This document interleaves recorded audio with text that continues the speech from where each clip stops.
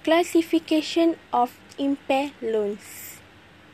Banking institutions shall classify a loan as impaired when the interest of the loan is past due for more than 90 days or 3 months.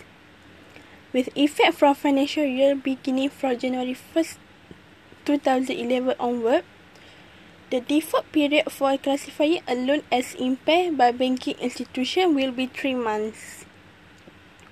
Furthermore, in the case of credit card facilities, the amount due refers to the minimum monthly repayments.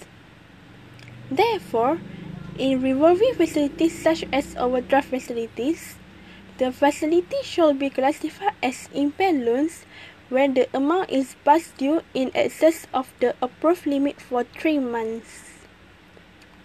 For the purpose of ascertaining the period in arrears, borrower must make full repayment on each of the installment amount.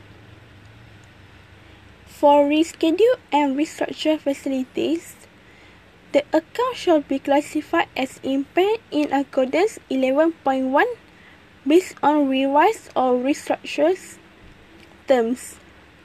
Agensi Kaunseling dan Pengurusan Kredit AKPK guna reschedule or restructure the loans, and this will reflect the inherent control built into AKPK's debt management.